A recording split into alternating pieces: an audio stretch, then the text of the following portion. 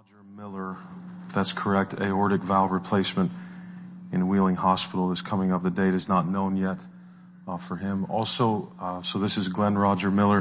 Another request that I believe Sue Hartley, I know, has a back surgery this Friday in New Albany, but also my wife got a message from my mother-in-law where she goes to church in Newark, Bible Baptist Church. The pastor there just found out, he announced today that he has stomach cancer, which is bad. His name's Carl Reiner. If we could remember him in prayer also, that would be great. Glenn Roger Miller is in addition to the list, Carl Reiner, and then please remember Sue Hartley as well. If you have your Bibles tonight, if you'd open to the 4th chapter of Genesis chapter 4.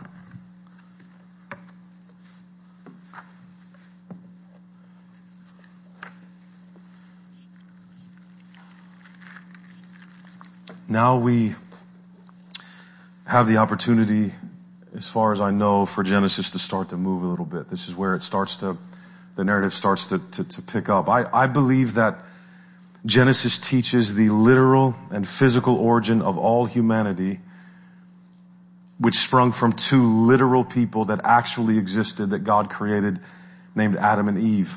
God created man in his image and after his likeness, male and female. He created them. He created a garden paradise in Eden for Adam and Eve to work and exercise dominion, while in the freedom and joy of fellowship with God in his presence, he made them with the capacity to physically produce children in Adam's image and likeness to help spread this paradise to every corner of the earth that he had created. But Adam and Eve, as we know, decided to self-identify and detach themselves from God as their ruler in order to rule and decide for themselves. So more than a fall, as it's called, which is correct, it's really more of a reach, as Paul Walker would call it, trying to fulfill the desire to be like God, as the serpent promised Eve would become if she ate the fruit. It was a desire to be free and autonomous and sovereign. The problem with that is only God is those things. Only God. But that's what they wanted. So even in a state of innocence, unlike anything any other human being would ever know, they still rebelled. Nothing that isn't God can be pure like God. And so God exiled them from paradise, cursed them with enmity and conflict and death. Nothing will yield to mankind easily now. Everything in our lives will be a fight. And by no means of effort or rededication or rites and ceremonies can human beings ever gain eternal life back into the paradise of God's presence. So the story of Genesis, which becomes the story of biblical history, which of course means it's the story of human history, is the attempt to return to paradise. Human history ultimately describes our attempt to rescue ourselves from exile. That's what everything is. The seed of the serpent, that is, those who refuse to have faith in God's means of restoration, will try to regain paradise with man-made religion, right? Effort and works to control God's favor. The seed of the woman, those who have faith only in God, hope only that God will restore them to paradise in his presence by his love and grace. The seed that was promised that will crush the serpent's head and undo the curse will come from that line. And so Genesis 4:17 and following begins to recount the tale of two offspring. That is literally what the Bible is. This text sets up human history by contrasting two offspring, that of Cain and that of Adam and Eve's next son named Seth. Our hope tonight, beloved in all ways, is not in building a home on earth, but in longing for God who will give us a home from heaven. Pray with me one more time. Father, I ask that you would open your word to your people tonight. I thank you, God, for another opportunity to proclaim Christ crucified for the forgiveness of our sins through Genesis. And I pray, Lord, that you would be with us. Help me speak clearly. Help everyone understand. I ask and pray in the name of our Lord Jesus Christ. Amen. So let me read verse 17 from Genesis chapter 4. It says, Cain knew his wife. Remember, he's been exiled. Cain knew his wife, and she conceived and bore Enoch. When he built a city, he called the name of the city after the name of his son, Enoch. Now, there's a set pattern that God is revealing to us in this text. Things are established here that further reveal to us the difference, or that there is a difference between the two offspring prophesied by God back in Genesis 3:15. We know Cain has been exiled to be a fugitive and a wanderer on the earth back in verse 12. And just as he had decided on his own that he would bring offerings to God to control God's favor, he decides again to make the most of the situation in which God had placed him on his own terms. You make me a fugitive and a wanderer on the earth? Fine, I'll build a city. That's how I'll take care of that. I won't be a wanderer or a fugitive. I'll plant myself right here, and I'll even make a name for myself so that it lasts. Cain the wanderer seeks to end his wandering by building a city. That's why he names the city after his son, Enoch. Now keep that name in your mind. What is Cain's purpose here? Why is he doing this? To escape the curse. To build a legacy. By building a legacy. To make his name last. This is a fist shaking in God's face. I'm not going to wander on this earth. I'll make this earth my home. Right? I won't be a fugitive and an exile if I build a home here. I don't have to wander anywhere. And I'll make sure it lasts by naming it after my son so that all who ever dwell here remember whose home this really is. Cain's answer to the curse, please notice this. Cain's answer to the curse is to make the best of it by building a home and making a name for himself. Beloved, that sounds to me like the American dream. Now comes the next toldot or record in the text from Enoch's son to Tubal-Cain. Look at verse 18. We'll read down through verse 24. To Enoch was born Irad, and Irad fathered Mehujael, and Mehujael fathered Methushael, and Methushael fathered Lamech, and Lamech took 2 wives. The name of the one was Ada, and the name of the other Zillah. Ada bore Jabal. He was the father of those who dwell in tents and have livestock. His brother's name was Jubal. He was the father of all those who play the lyre and pipe.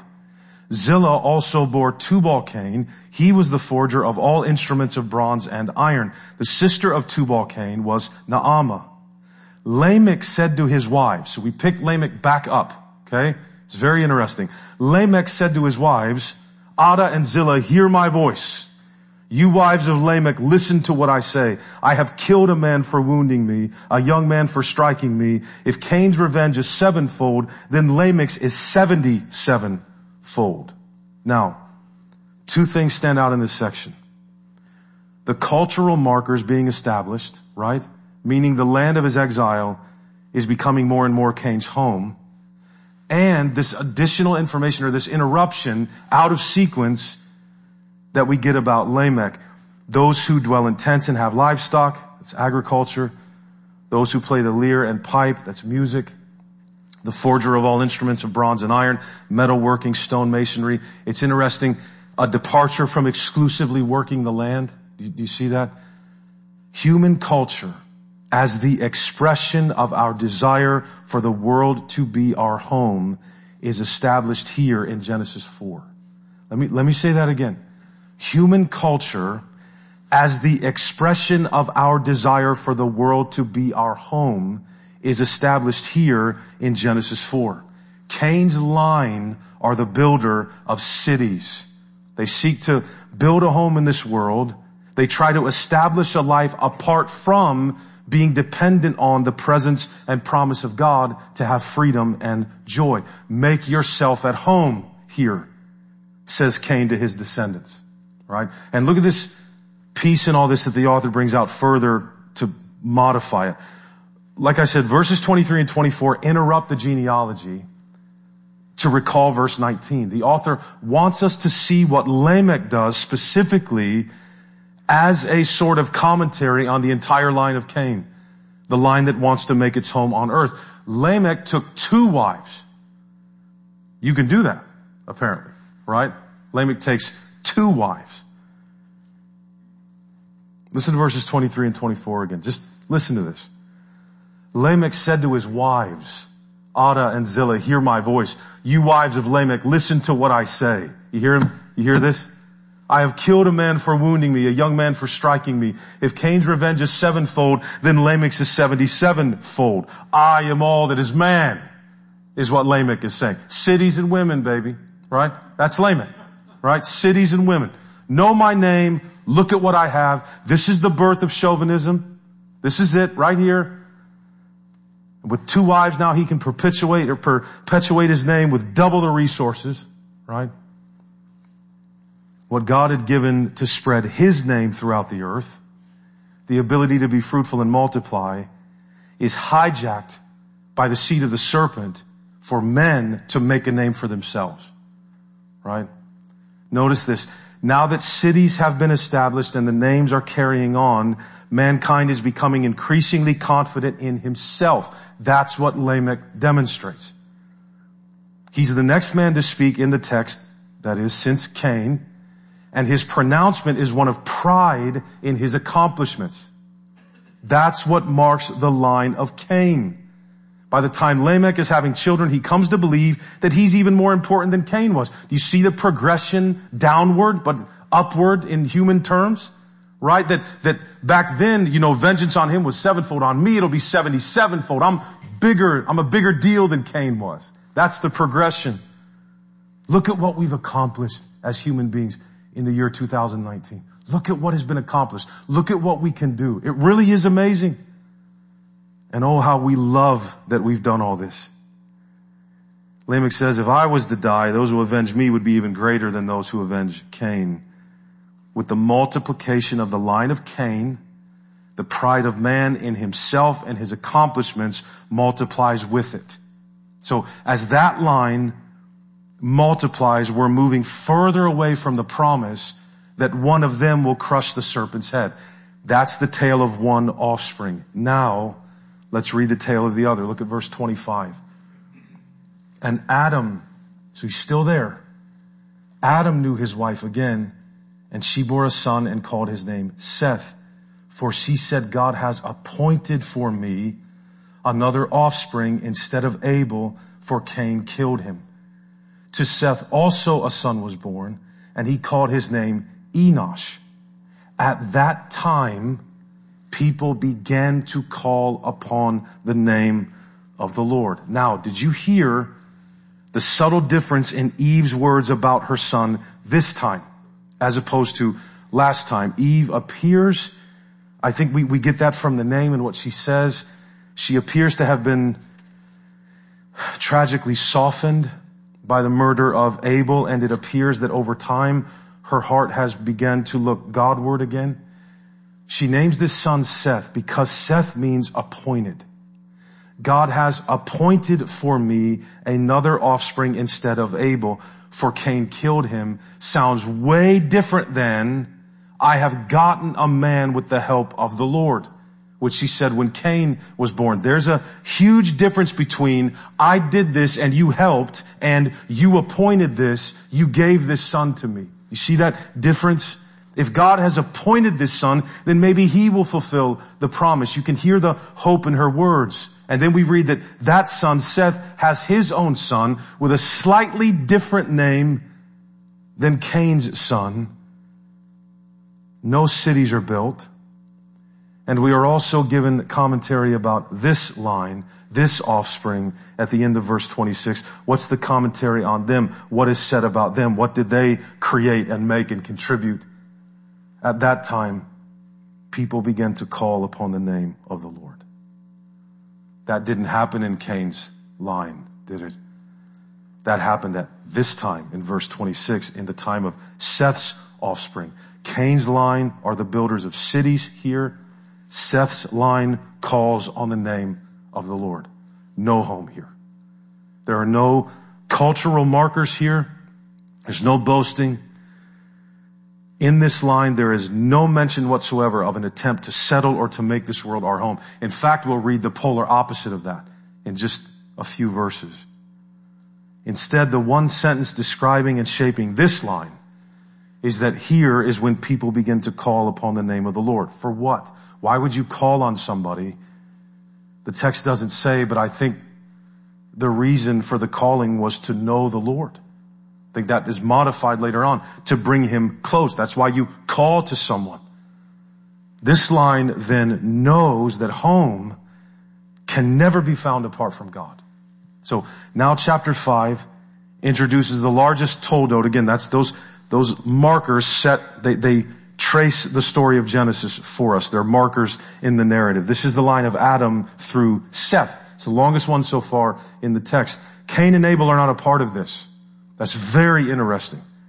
And the distinction that we're trying to make here about the two offspring is going to be put right in front of our faces here. Names are used in the text to help us draw a line between the two offspring. The names are here in God's sovereign design so that we see a difference and we make a note of it in our souls. Look at the first 3 verses of chapter 5.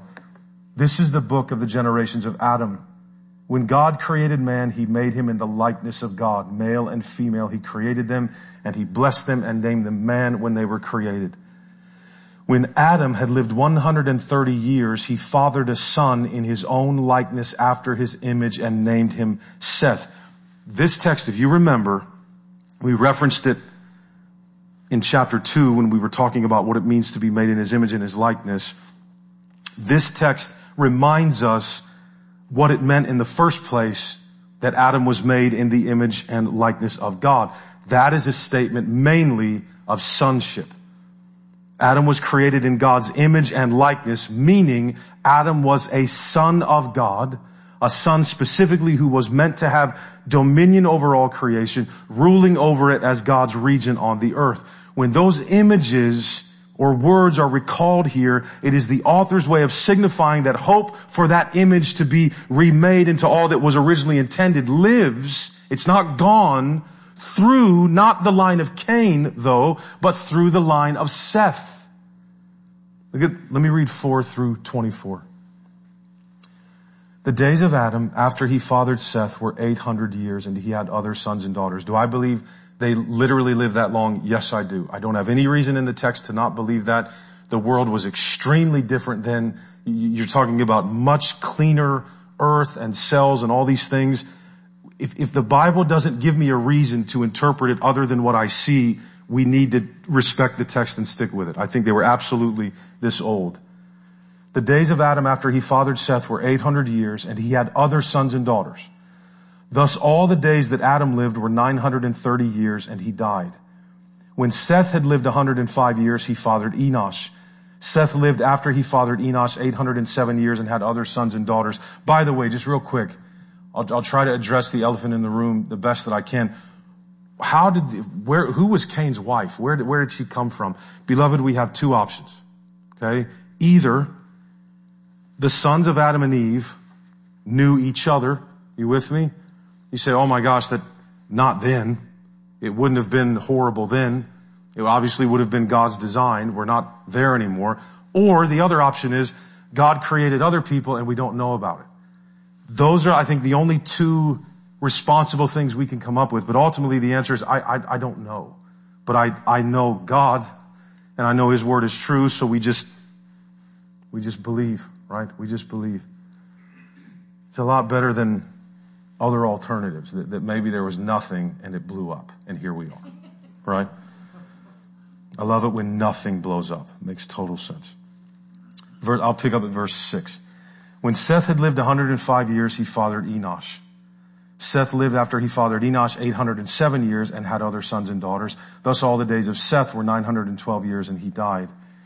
When Enosh had lived 90 years, he fathered Canaan. Enosh lived after he fathered Canaan 815 years and had other sons and daughters. Thus all the days of Enosh were 905 years and he died. When Canaan had lived 70 years, he fathered Mahalalel.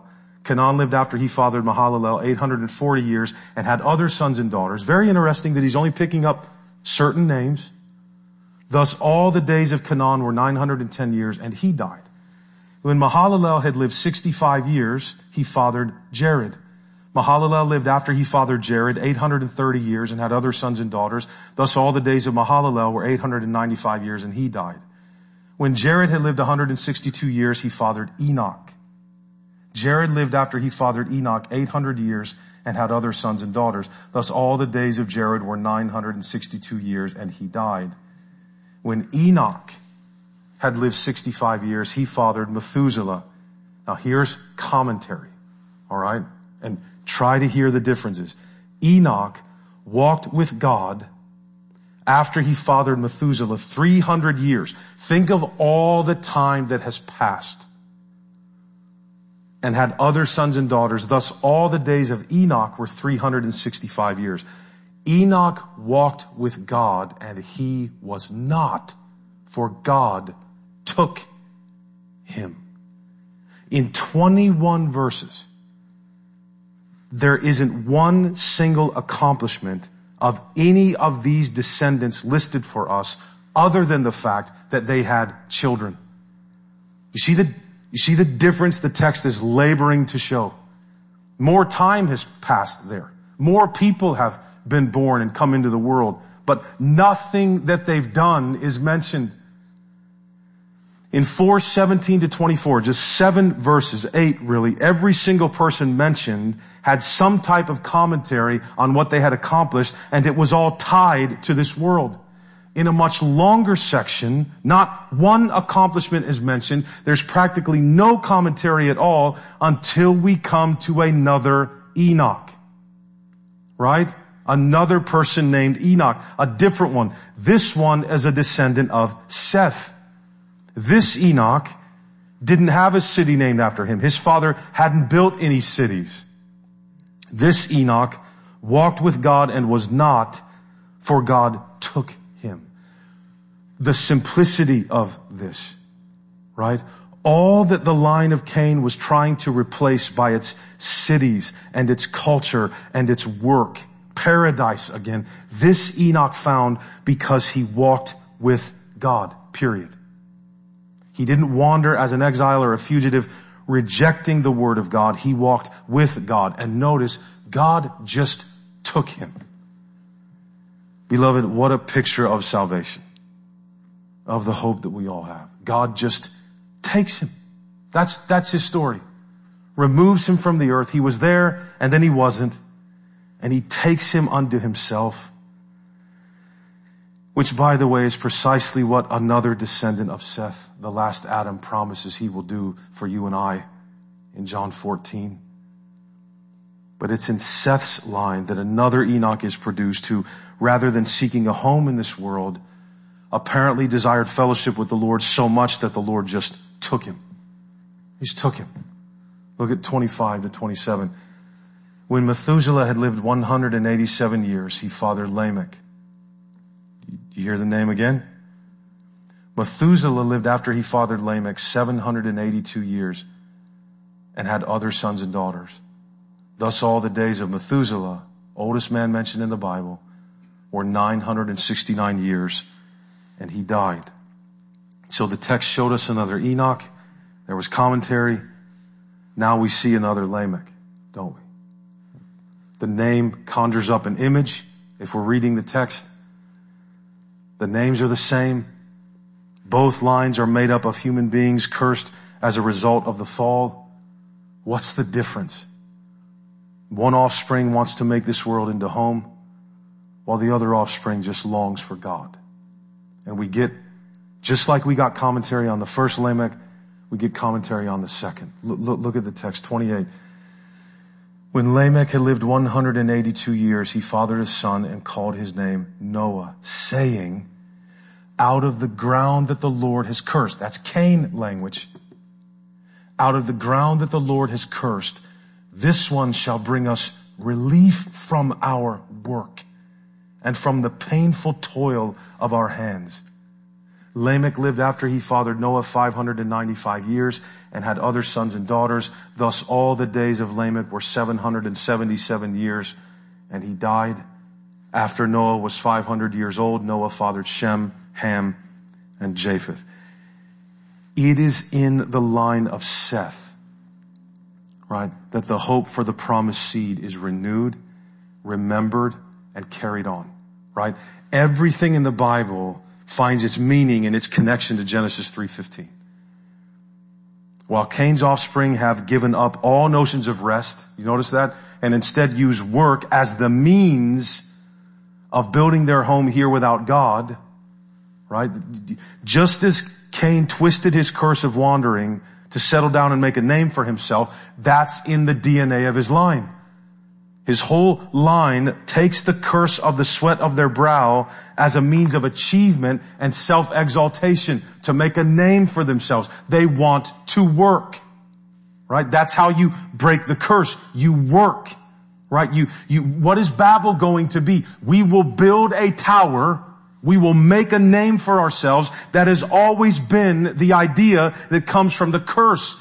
Cain's offspring craved work and achievement. Seth's offspring, this Lamech, longed for rest, relief in fellowship with God again, out of the ground that the Lord has cursed in Cain, in Adam. This one shall bring us relief from our work and from the painful toil of our hands, verse 29. And that son's name is Noah, which, by the way, sounds just like the Hebrew word for rest. Eve had hope that Seth's birth meant God was still committed to his promise. Eve died long before she heard Lamech say this over his son. You see the difference in what is said in the two offspring, where the hope is, one to make a home, one for the seed to come that will end it, right? That hope carries on for the seed through a different Lamech who believes that his son will somehow bring them rest from what has been cursed. The two lines, pardon the pun, couldn't be more distinctly drawn for us here, beloved, between these, or the line couldn't be more distinctly drawn for us here. Two Lamechs, two Enochs, one trying to work to make his name great and make this cursed world into his home, the other longing for rest to be taken back into the presence of God our Father.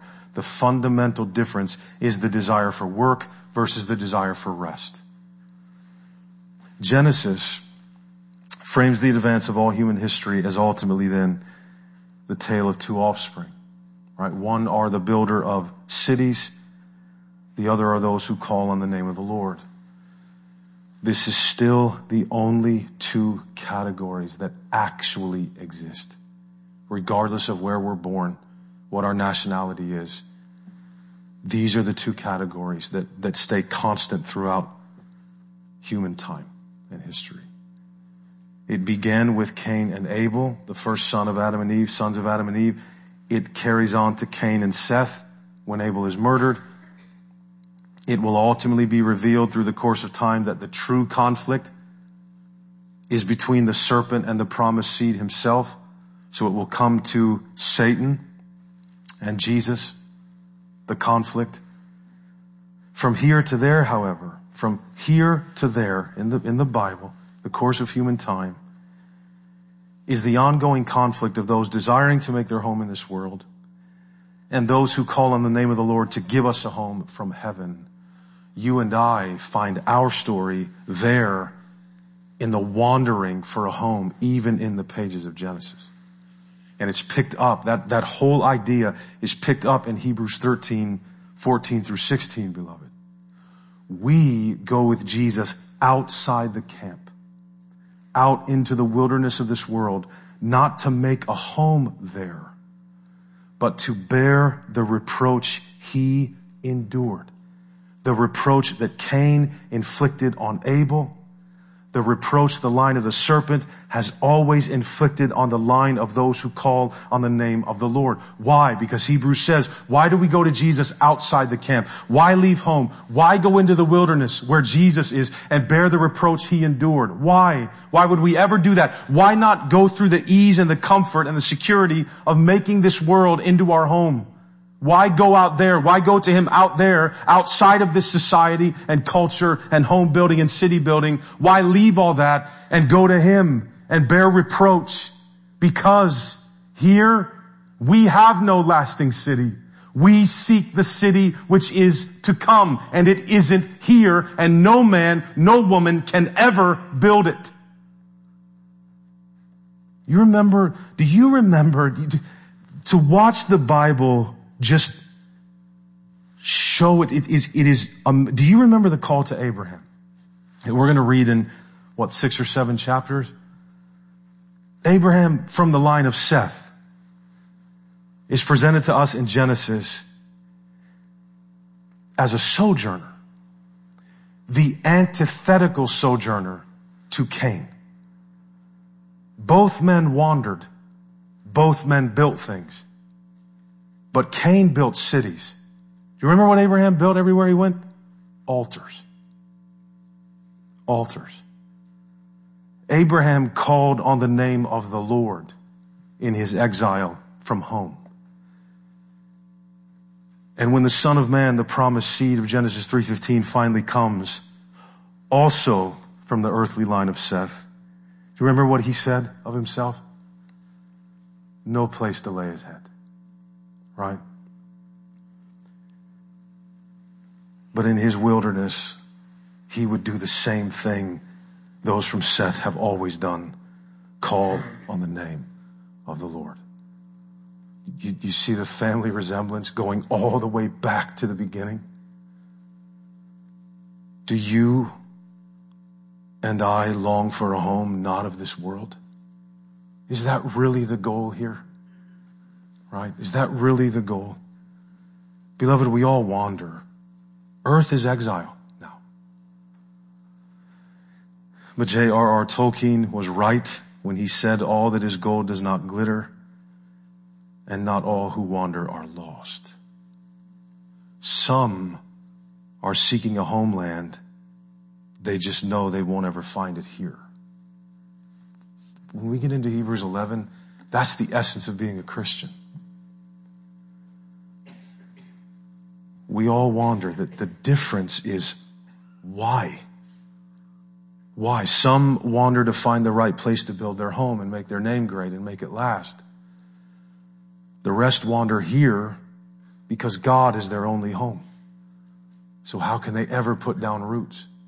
We've made it a goal, the goal, to put down roots, make a name, make it last, leave a mark. Just walk with God. That's it. That's it. The sorrow and trial, we would save ourselves if we just said, it's not my home. Right? It's not, it's literally, that's such a cliche in evangelical culture. I understand that. But when those words have meaning. Propositions have meaning. Right? Well, I'm just passing through. Are you? When you pass through something, do you set up camp and paint and hang drapes and stuff? No. Say, is it a sin then for me to have a house? No. It's a sin if you think that house is actually home. Right? Which is a scary proposition, because what refuge is there in home? When I was in California, I felt literally displaced as a human being. I don't mean to make it sound so melodramatic, but I began to crave what I thought I needed to get away from. Right? I'd come to a place in my life where I thought, there has to be a change. There has to be something different, something better than this, which isn't a desire to leave the idea of home. It's just a desire to find home somewhere else. So as a human being, I felt when we got down there, you're 32 hours from home, over 2,000 miles. That has an effect on you. As a 40-year-old man, it had an effect on me. I thought I was past that. When you are away from home, something happens to you. It's very strange. But that wasn't a Godward desire. That was a desire for another place on earth to be my home. No wonder it didn't work out. There is no home. Right? There is no home. That's literal. I'm so thankful for the roof over my head that God has provided through Christ-like godly friends of ours. I'm so thankful. But it isn't my home. Right? Beloved, that holds true no matter where we are. So much of the sorrow we go through is tied to us continuing to try to force this world into home. Right? It does so much damage to our souls. It does damage to mission. It does damage to love for one another and service to one another. when here we have no lasting city. Christ had nowhere to lay his head. In a world that he owns every square inch of, he didn't build a home.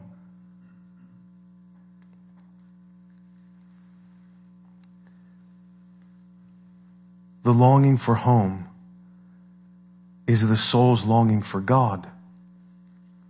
And only the promised seed can take us there. Beloved, do we understand that the desire for this world to be our home, we got that from Cain. We got that from Adam. Our desire, which this is what it is, to find our identity in our works and in our accomplishments and in the impact we can have and the lasting name we can make for ourselves, is the desire to find our home somewhere other than God. That's what that is.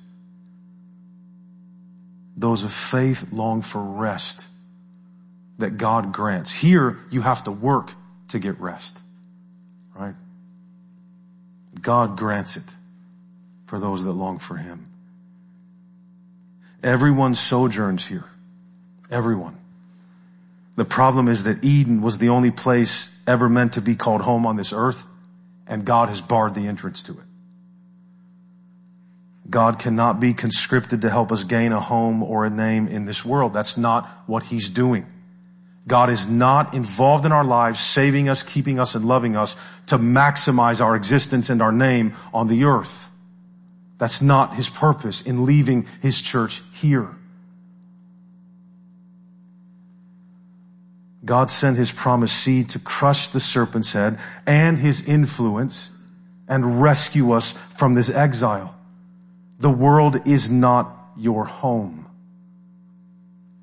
The most normal thing a believer can feel is displaced. You ever thought about that? Like, this will all pass away, literally. This will all pass away. One day there won't be this building, there won't be you and I if the Lord tarries. Our great-grandchildren, great-great-grandchildren will struggle to remember our names, let alone the various details of our lives. I know my great-grandfather. I have no idea who my great-great-grandfather is. I have no idea what he did, how he lived. Right? Beloved, we come and we go. The things that are seen are transient. That means each other as much as it means all these things. God is not, in his mercy, has not removed the hope of eternal life. He's just made it clear we won't find it here. So the question boils down to why are we walking with God? What do we want? Right? If the point of having God in your life is to make your life better, you're going to be profoundly frustrated most of the time.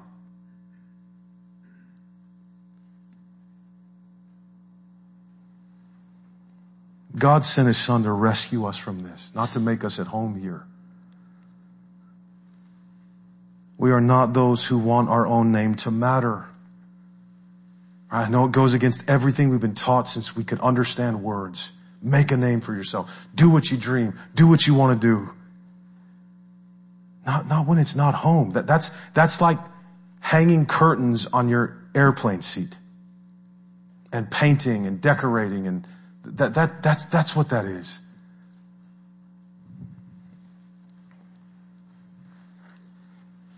What will he think when he gets older? Where will he find his home? Right? When we're gone. He is our home tonight. It's not that we don't have one. It's that it's just not here. It's a very different thing. He is my home. Beloved, no matter where we roam, no matter where we put down roots, which again has its purpose and its place, it's everything comes down to where my hope is, where my faith is. No matter where we go or where we are, there's not 1 inch of this earth that will ever be my true home. Our desire to find a home on earth is our inheritance from the fall. We need rescued from that because it's in our DNA. So call on the name of the Lord. He will answer. He will answer. Long for him. Long for him. Because one day, you and I will be not. For he will take us. Jesus Christ is my far green country that Tolkien talks about in The Return of the King. He is my home. All right? I want to return to the one that breathed life into me. That's the goal. That's the goal. When that is the goal, who can take that from you? Who can take that from you? He breathed life into us. We came from him. We must return to him. And Jesus comes saying, I am the way, the truth, and the life. No one comes to the Father. No one gets home except through him. I desire for each and every single one of us that God is our home. Nobody can take that from us. Nothing can take that from us. All right, let's pray. We'll sing a closing hymn here. It's page 344. As soon as I'm done praying, if you would please stand, I'll be down front if you need to pray for any reason. Father, we praise you tonight for the promise that you have maintained and carried down through every generation of mankind.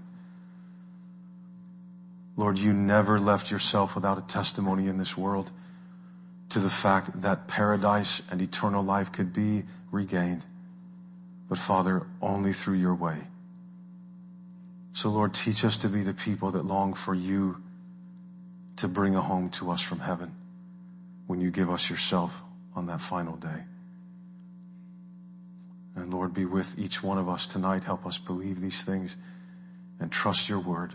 Sustain us, Lord, as we live here, because in the meantime, it is very hard to believe these things. It's very hard. Father, be our home, be our goal. We ask and pray in the name of our Lord Jesus Christ. Amen.